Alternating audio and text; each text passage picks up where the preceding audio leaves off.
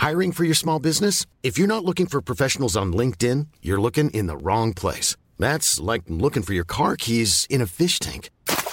LinkedIn helps you hire professionals you can't find anywhere else, even those who aren't actively searching for a new job but might be open to the perfect role. In a given month, over 70% of LinkedIn users don't even visit other leading job sites. So start looking in the right place. With LinkedIn, you can hire professionals like a professional. Post your free job on linkedin.com/spoken today. Selling a little or a lot?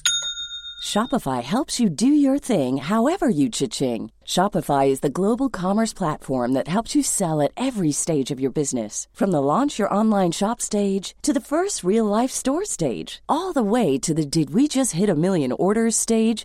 Shopify is there to help you grow. Shopify helps you turn browsers into buyers with the internet's best converting checkout. 36% better on average compared to other leading commerce platforms. Because businesses that grow, grow with Shopify. Get a $1 per month trial period at shopify.com/work. Shopify.com/work.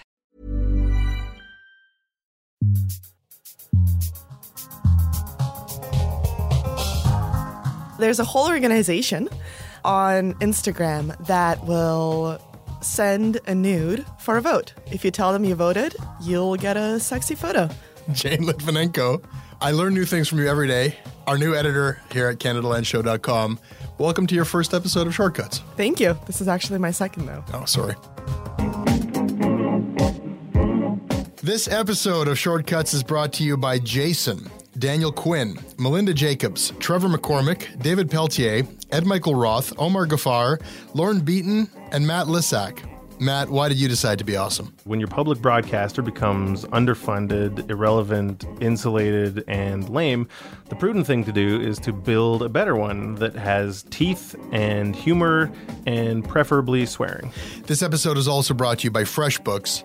Before you came to work here, Jane, you used FreshBooks. I did. I still use FreshBooks every day. I love them. They send me nifty little emails telling me who I have to chase down. Wait, you mean like as a payer or as a like which clients you need to? So when I send out an invoice at the end of the month, they tell me which ones weren't paid. And my favorite response to anybody who hasn't paid my invoice is my landlord wants to know when the check will be in the mail.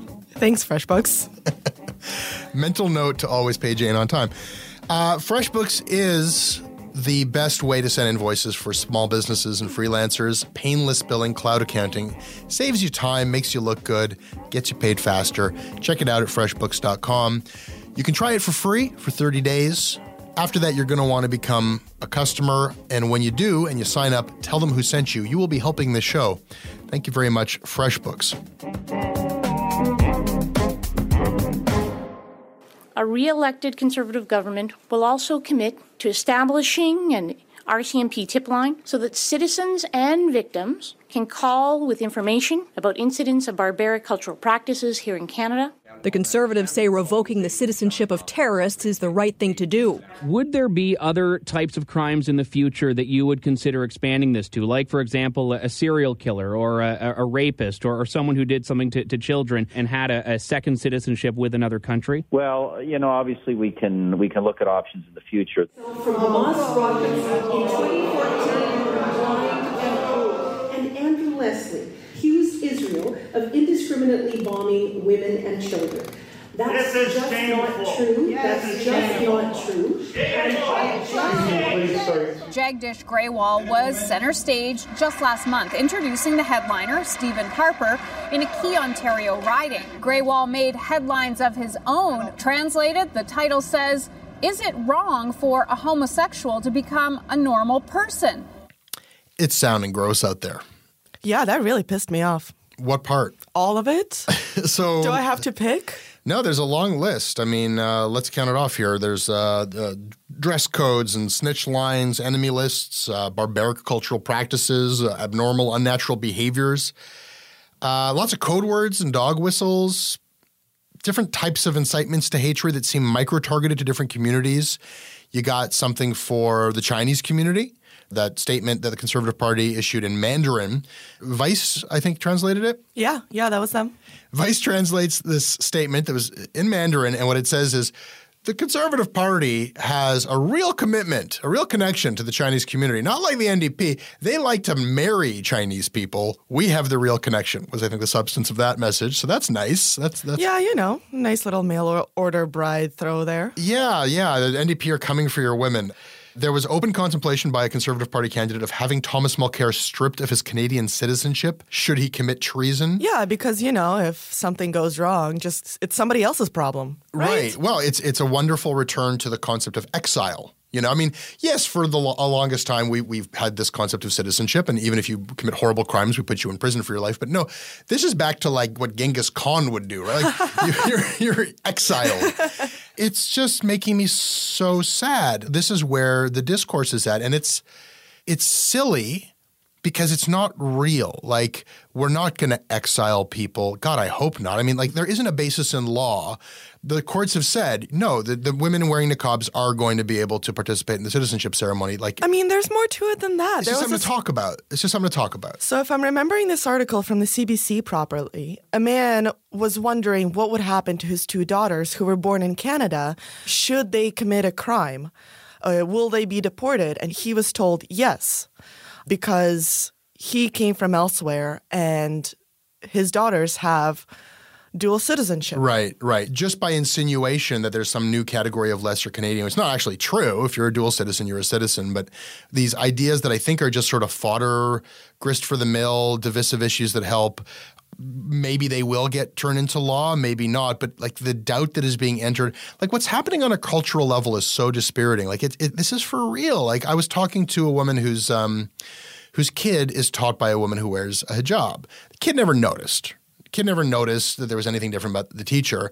And then someone mentions to her kid, oh, did you know that your teacher might not be allowed to vote? It's all crossed wires. Nobody is suggesting that women in the niqab or the hijab shouldn't be allowed to vote. But the idea that the teacher was different or other or somehow less Canadian for the first time ever is in this kid's head, Screw it. Screw the you're with us or you're against us narrative, which has people who don't look white and straight on their toes because of their race, because of their religion, and screw the fact that Canada, which is supposed to be a welcoming country, is suddenly making people look at one another differently.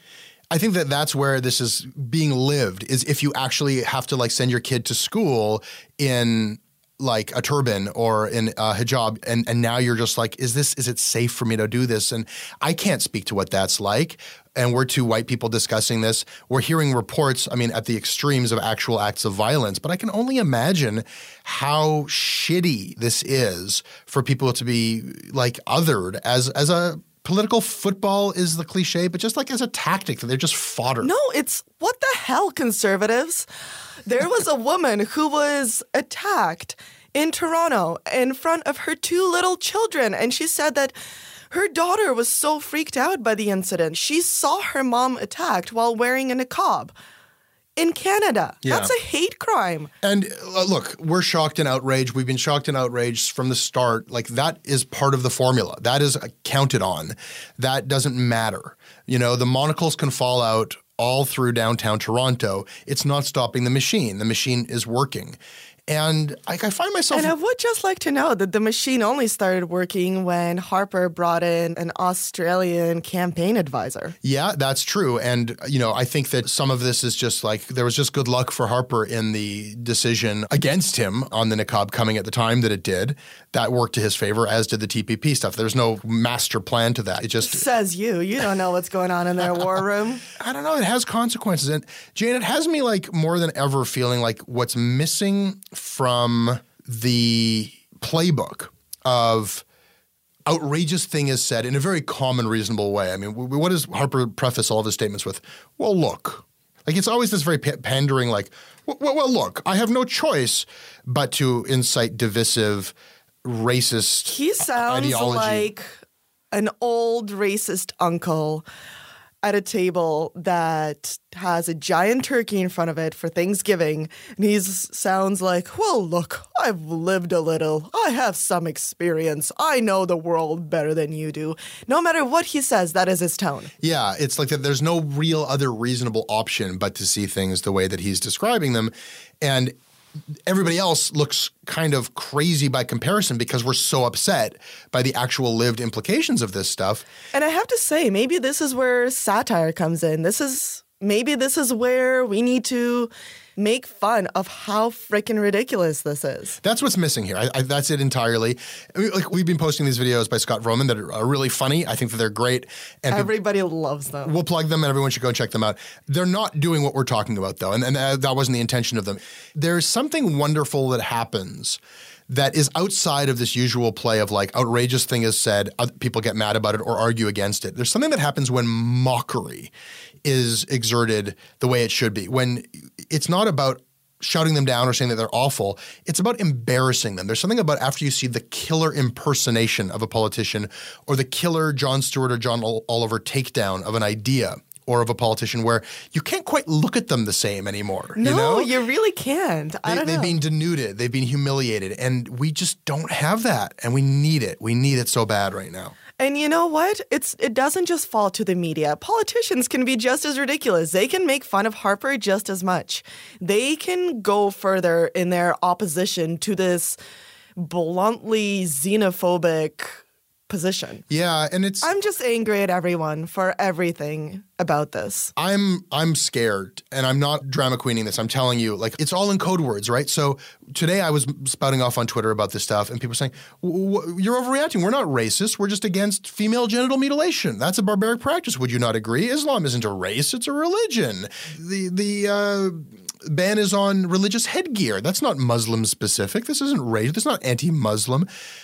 We've seen this before. No one ever comes out right with it with using the word. When McCarthy came after Jews, he called them communists, right? When the communists came after Jews, they called them rootless cosmopolitans. It's about dog whistles. It's about code words. And it's exactly what we're seeing. Female genital mutilation, which, like, is that a huge problem in Canada that is happening? Because I can't find a documented case of it. And yet we're told that we need a hotline for it. And I'm reminded of the blood libel against Jewish people. Like, it's old and destructive and gross. And I'm sorry if it makes me seem like I'm a hopping mad, textbook Harper derangement syndrome victim. Like, it's happening in front of my eyes in my country, and I give a shit. Okay, part 2 of the same thing is that again with the niqabs today in the headlines, right? Yep. So they just won't leave, will they? They just won't retire. This country, it's a huge problem. The niqabi problem it's plaguing us. No, I mean, so now what is how does this story still have legs? It has legs because it's moved on from the niqab in the citizenship ceremony to this idea that the Conservatives are contemplating banning the niqab in the civil service. That's what's in every paper today, right? That's what's getting the clicks. So we reverse engineered that story. Just out of curiosity, where did that come from? Who decided that should be news today? And everyone reports that this was announced, and everyone, assumes a certain amount of intentionality out of Harper. Like, there's a very skilled tactical politician. Everything is predetermined. And where did he make the announcement that he's considering the niqabi ban? It was on this interview with Rosemary Barton on the CBC yesterday. Yeah, it was. And it's very interesting, actually, because it's like a light bulb went off in his head, Rosemary was just following the line of questioning about the niqab, trying to, I suppose, figure out how far it can go, how far the Conservatives will Right, the slippery slope thing. Like, okay, you've banned it here. Where else are you going to take this anti-niqab thing? And she's actually the one who brings it up. He didn't bring it up. She brings up the civil service. She does. And it's like a light bulb goes off in Stephen Harper's head of oh, yes, I can put this in the headlines for another day. And if you actually listen to what he says, he doesn't say anything. All he's saying is I'll contemplate it. Okay, well, I'm going to contemplate having a double cheeseburger for dinner, doesn't mean I'm going to have one. Let's play it right now. What is the limits then? What can a government then tell someone to do? If you're willing to tell this woman that she can't live her life like this, that she cannot wear this at this ceremony, where do you put the limits? Well, this is a Canadian public ceremony, and certainly Canadians have a right to establish the basic values around that ceremony that are reflective of our basic values as a society. But a public service worker, for instance, in the civil service, someone who has a public public position.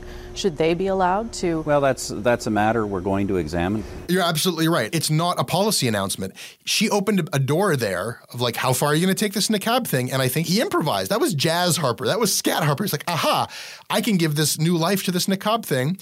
Yeah, sure. We're exploring the possibility of banning the niqab in the civil service. I definitely hear the confetti going off in his head and like the silly string of like the party of like, yes, we can get more out of the niqab. Whatever was going on in his head, that's all he had to say was, yeah, we're exploring that. And today the papers are filled with it. And not only are they filled with an issue that is a winner for the Conservatives, it's an issue that means we're not talking about 100 other things. Yeah, it does. Like, we're not talking about the TPP as much as we should because we still have no idea what's in there. Okay, I'm going to argue with you there because the first question in that interview was about TPP. In fact, the interview was like staged in a factory floor with a Canadian flag in the corner. Like it was the TPP interview as it was branded by the Conservatives. Why the CBC? Like, I know that they've had to sell their buildings or they're in the process of doing so. I understand that all the interviews are now being conducted in fields. Maybe they don't have the studio space anymore. But no, this was obviously a bit of stage management of like we are the TPP, the Trans-Pacific Partnership, this big trade deal that was just announced is another winning issue that contradicts the narrative of the Harper government being lousy at economics.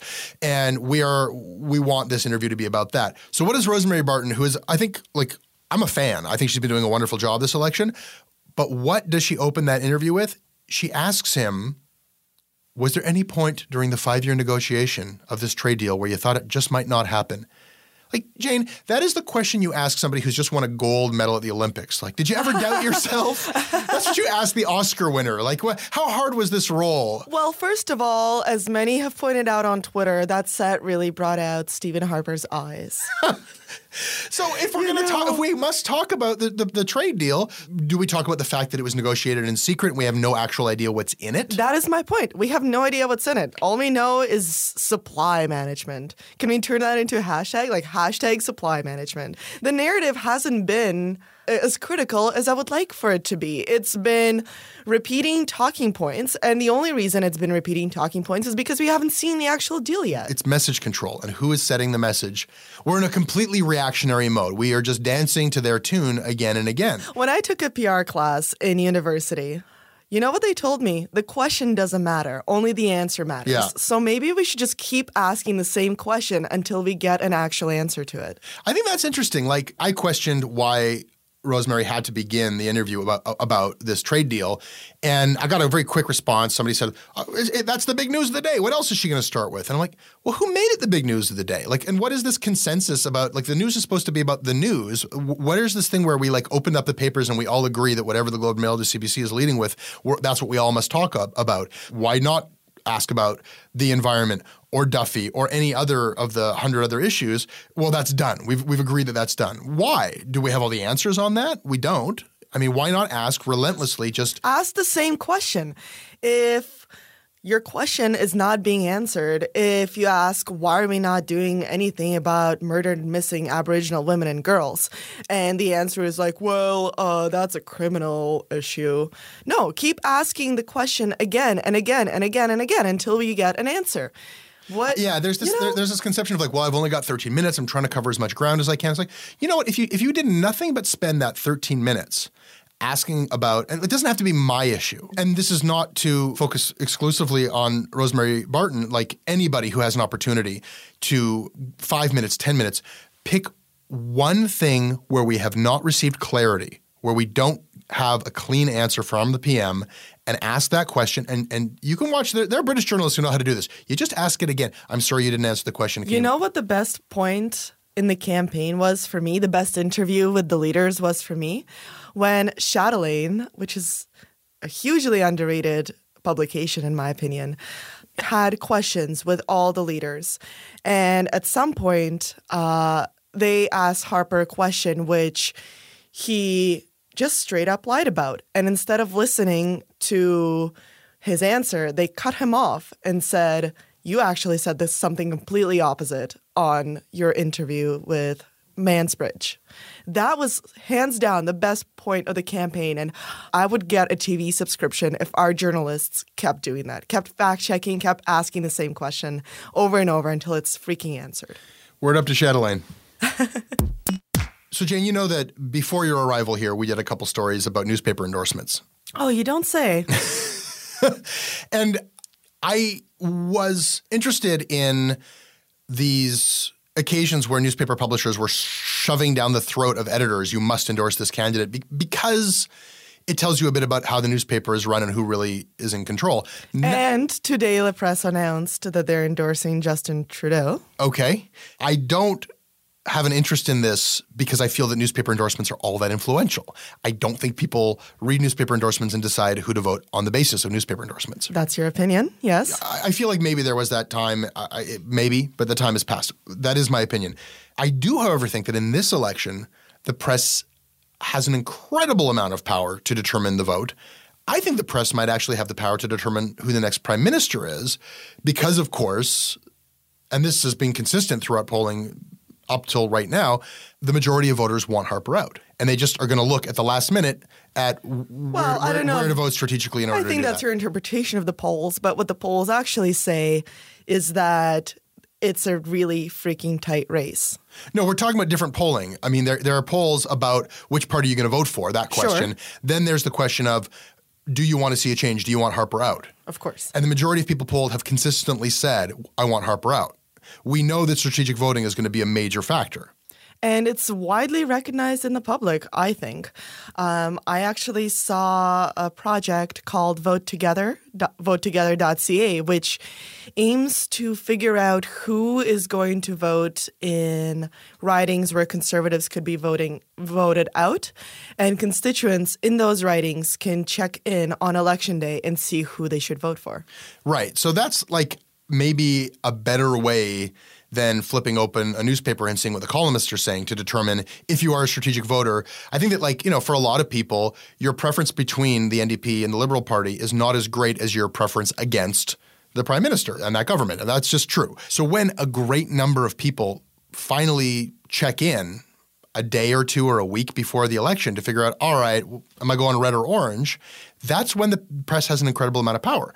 And I kind of sensed that there was a day, and I don't know, it's a chicken and egg thing. Maybe it was spurred by the polls saying the NDP are through, and then all the columnists and analysts piled on and started. Sure. And you saw headline after headline. NDP slide-in poll appears to signal end of three-party tie. Ouch. I mean, that came like a week ago. There's a lot of time left in the election. No, it's the end of the three-party tie. Oh, Mulcair is going to be so sad.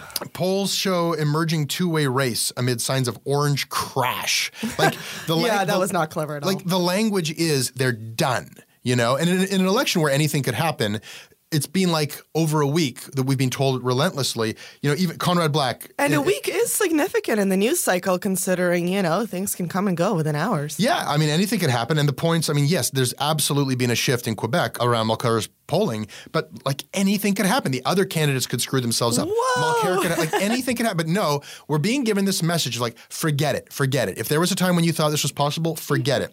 National Post View, the new NDP, same as the old. Conrad Black, the NDP still isn't ready, but it turns out Trudeau might be.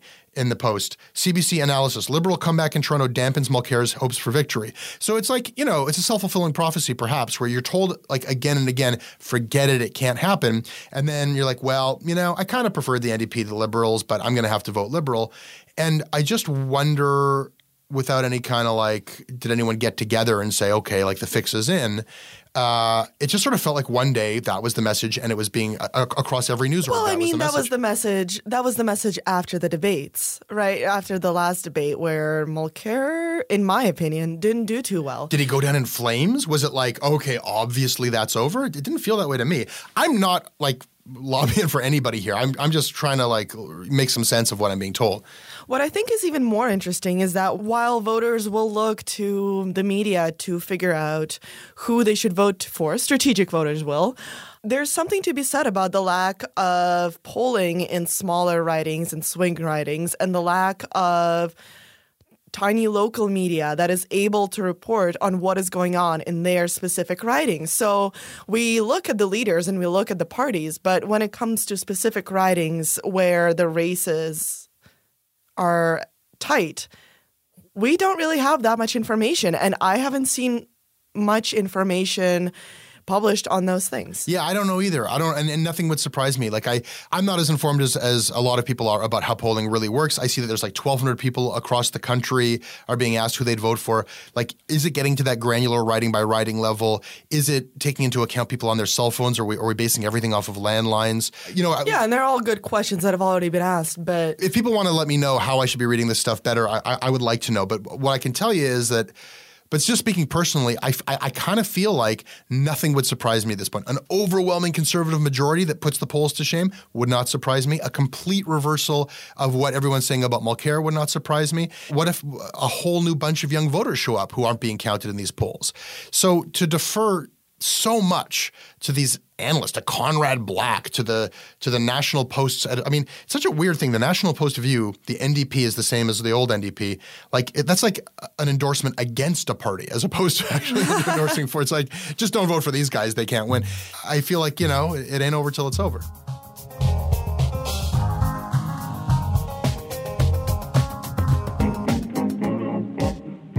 That was your Canadaland Shortcuts. I hope you enjoyed it. You can email me at jesse@canadalandshow.com. I read them all. I respond when I can.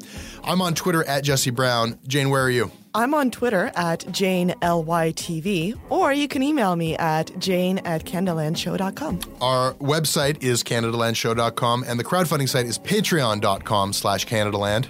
This show is produced by Katie Jensen. The next episode of Canadaland will be up on Monday. The next episode of Canadaland Commons will be up on Tuesday.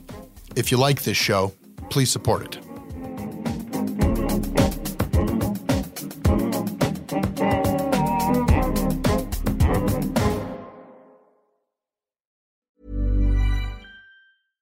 In France, in the 13th century, a teenager ascends the throne. He seems calm, collected, and as it happens, drop-dead gorgeous. But looks can be deceiving, and no one is ready for the death, destruction, and chaos that lie ahead. Step inside the reign of one of the Middle Ages' most cold-blooded rulers on This Is History Presents The Iron King, available wherever you get your podcasts.